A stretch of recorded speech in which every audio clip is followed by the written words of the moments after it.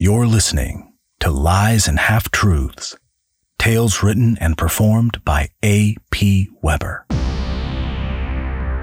This is A.P. Weber. It's good to have you with me.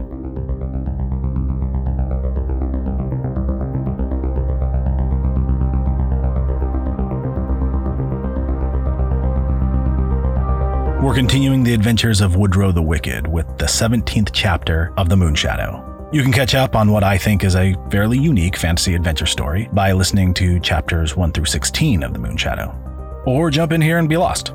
Your choice, really. But before we get started, as usual, I'd like to remind you to please consider rating and reviewing Lies and Half-Truths wherever you listen to it, or just tell a friend about the show. It helps a lot.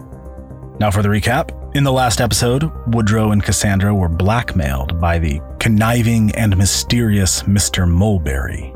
He wants them to steal tribute money intended for the mercenary group known as the Bloodletters. Woodrow signed a contract affirming that he would do just that, or else relinquish ownership of the Moonshadow to Mulberry.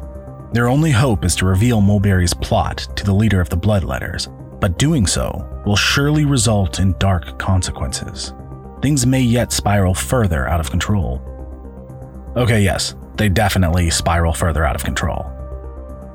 And now, Lies and Half-Truths presents The Moonshadow, first book of the adventures of Woodrow the Wicked.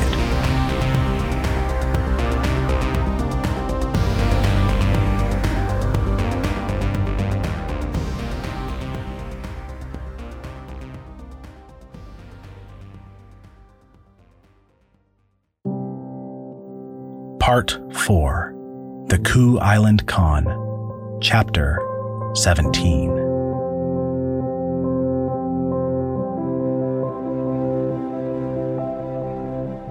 Just before dusk, they arrived at the Greasy Tortoise, the saloon the Bloodletters had appropriated for their Coup Island base of operations. Empty casks of distilled Krongenut liquor were piled up on the boardwalk outside.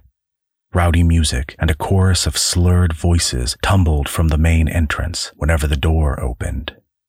"Smells bad on this side of town," said Cassandra. Woodrow shrugged. "It's a slum. Smells bad everywhere."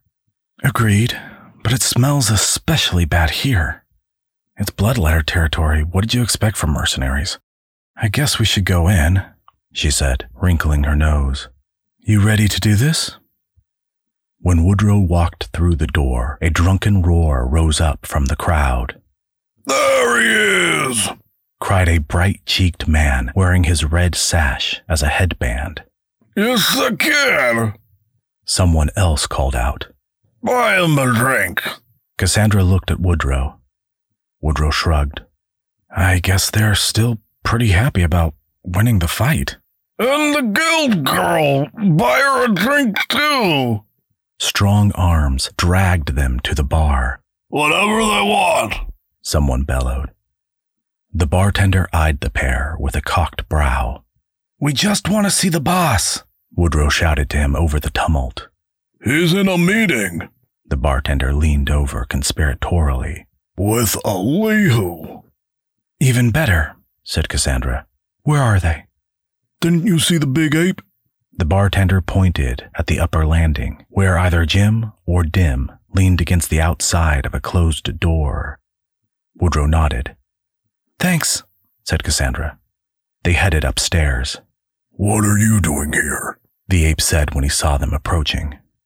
"I need to talk to your boss," said Cassandra. "He's in a meeting." "It's important." "It always is."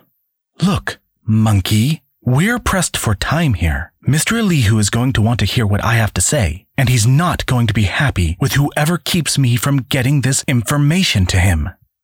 The ape's massive shoulders sagged. "I have a name, you know, and it's not Monkey. It's Dim. And I'm an ape, not a monkey. So there." "She didn't mean it," Woodrow consoled him. "Tell him you're sorry, Cass." "I'll tell him I'm sorry after he apologizes for wasting my time. Let us in, monkey," Woodrow sighed. "She gets like this. Best just to do what she says, so she's out of your hair." Dim pointed a long finger at Cassandra and gave her a scolding look.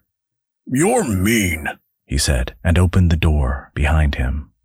Ralu, rosy-cheeked and glassy-eyed, threw his arms out to his sides at the side of Woodrow and Cassandra.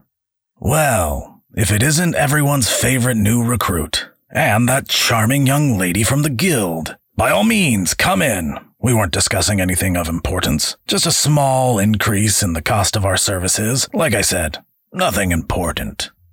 Elihu glanced at Cassandra and then turned away toward the window. The window looked out on a waterway behind the saloon.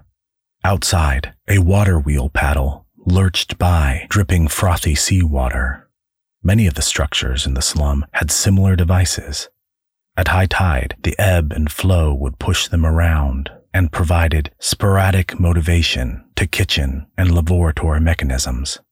For an instant, Woodrow had the peculiar notion that he could feel the gears turning somewhere behind the wall and beneath the floorboards, activating the toilet pumps and the bellows that fed air to the kitchen oven. He understood the whole structure of the mechanism all at once. It felt like bubbles popping in his skull. He shook his head and it was gone. "All the same," Cassandra was saying, "I'm sorry to interrupt your meeting, but I have some very important information to relay to you." "Oh?" said Ralu. "What about?" "This concerns you as well, Mr. Elihu. My agents and I have uncovered a plot to steal this month's tribute payment." "You and your agents?" said Ralu. He sat down, crossed his legs, and slouched against the table beside him. "You mean Mr. Babyface here?" "Yes. Woodrow and the Golem were moles for the Privateers Guild. As you can see, we have favored you in your dispute with the War Dogs, and hope that you will come under our umbrella." Elihu turned halfway toward Cassandra, then stopped. He went back to watching the water wheel. Ralu's eyes narrowed. The red in his cheeks darkened a bit. "That's very kind of the Privateers Guild. The Bloodletters are a breed apart, however." "Then consider our favor a gift, along with the details of the plot to steal the tribute money. If you change your mind, the offer still stands, but it won't stand forever." Ralu smiled a thin smile. "Noted. And this plot?" "A bloodletter new recruit who goes by the name of Mulberry is in league with the War Dogs to steal this month's tribute payment. He enlisted my man Woodrow here to help him with the plot. Woodrow was able to prevail upon him to sign a contract outlining the details of the heist, a document that will serve as evidence against him." Ralu shot an eye at Elihu. "How could he steal the payment? No one knows where the drop is until it happens." "It's happening tonight," said Cassandra. "Jim is making the drop as we speak. Isn't that right, Mr. Elihu? To the South 5 tunnel exit, if I'm not mistaken." Elihu looked at her with wide eyes. "How did you know that?" "I think the more important question is, how did Mulberry know?" Ralu stood. "I'll send a detachment to find and arrest him," he said. "This is a protection racket, after all." "No," said Elihu. "I'll send Dim." "You wound me, Elihu. Don't you trust me?" The two men looked at each other with mutual loathing until Cassandra cut in. "I'm not done," she said. "The rest of the plot is this. Tonight, in anticipation of the theft, your new War Dog recruits plan to cut all your drunken throats." The men were silent for a moment. "Fine," said Ralu. "Have your monkey take care of Mulberry. It appears I have some house cleaning of my own to do." Elihu nodded. He called for Dim. "I have a job for you," he said, and they left together. Ralu went out on the landing and bellowed the crowd into silence.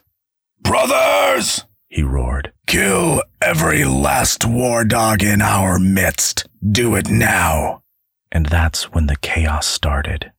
A moment earlier, a bloodletter had his arm around a former war dog while they croaked out some drunken tune, but the very second Ralu gave his order, swords were drawn, bottles were broken into makeshift knives, chairs were hurtled across the room. It wasn't a brawl that broke out, but a pitched battle. Ralu turned his back on the chaos, returned to his room, and poured himself a cup of liquor, leaving the two youngsters standing on the landing, overlooking the mayhem below. Woodrow saw Cassandra's face, but it was hard to read her expression. He reached out and touched her arm above the elbow. She started and pulled away. "We better get out of here," she said. "Maybe we should wait till the fight is settled," Woodrow suggested. A war dog with one good eye and an axe in his hand broke free from the fighting and made for the stairs to the second-floor landing. Woodrow looked down at the red sash he was still wearing. "On second thought," he said, and grabbed Cassandra by the arm. He pulled her back into the room just as the war dog made it to the top of the stairs. Inside, Ralu sat drinking. "Get out. I want nothing more to do with you." They ignored him. Woodrow looked around for another door, somewhere to run to, somewhere to hide. He saw nothing except the open windows along the back wall and the water wheel paddles going by. He tugged on Cassandra's arm, and together they ran to the window. The war dog with the axe burst through the door behind them. "You treacherous old bastard!" he cried. Woodrow climbed onto the windowsill. "Grab the next paddle," he said. Cassandra sat on the sill next to him. The war dog charged Ralu. Ralu rose to meet his adversary, a dagger in his hand. The paddle came up. Cassandra and Woodrow grasped hold of the edge, and it pulled them into the air with unexpected velocity. As it neared its zenith, they shimmied over and swung off onto the saloon's wood plank roof. "How'd you know it would hold our weight?" Cassandra said, brushing off. "I don't know," he replied with a smirk. "The same way you knew about the air pocket in that sunken ship we sheltered in, I guess."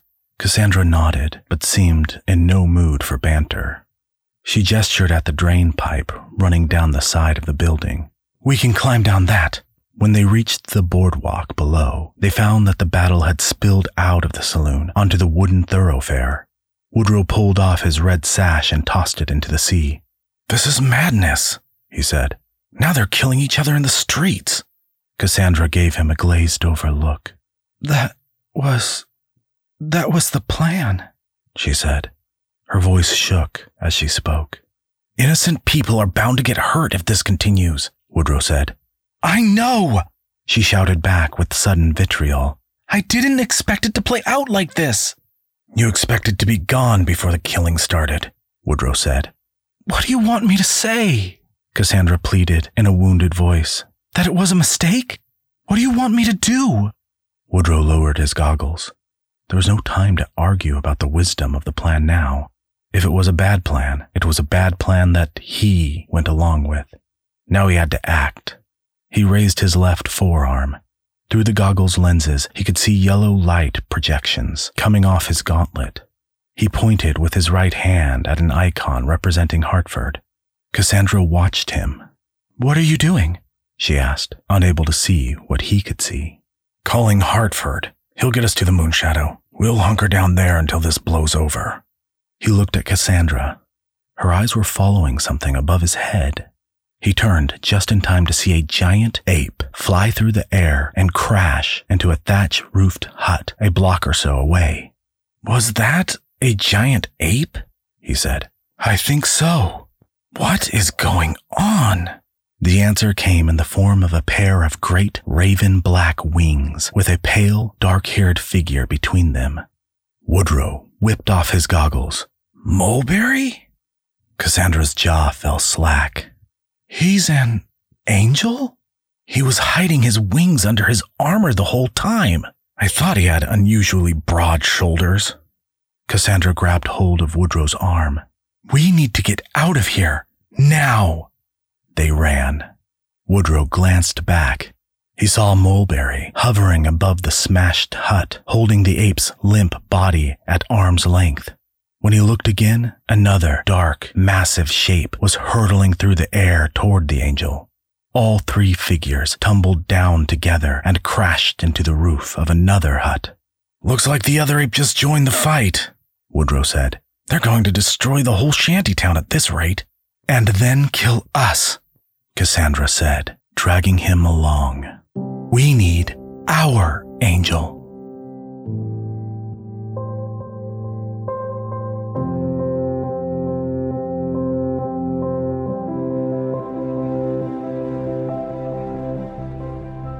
Thanks for listening to Lies and Half-Truths.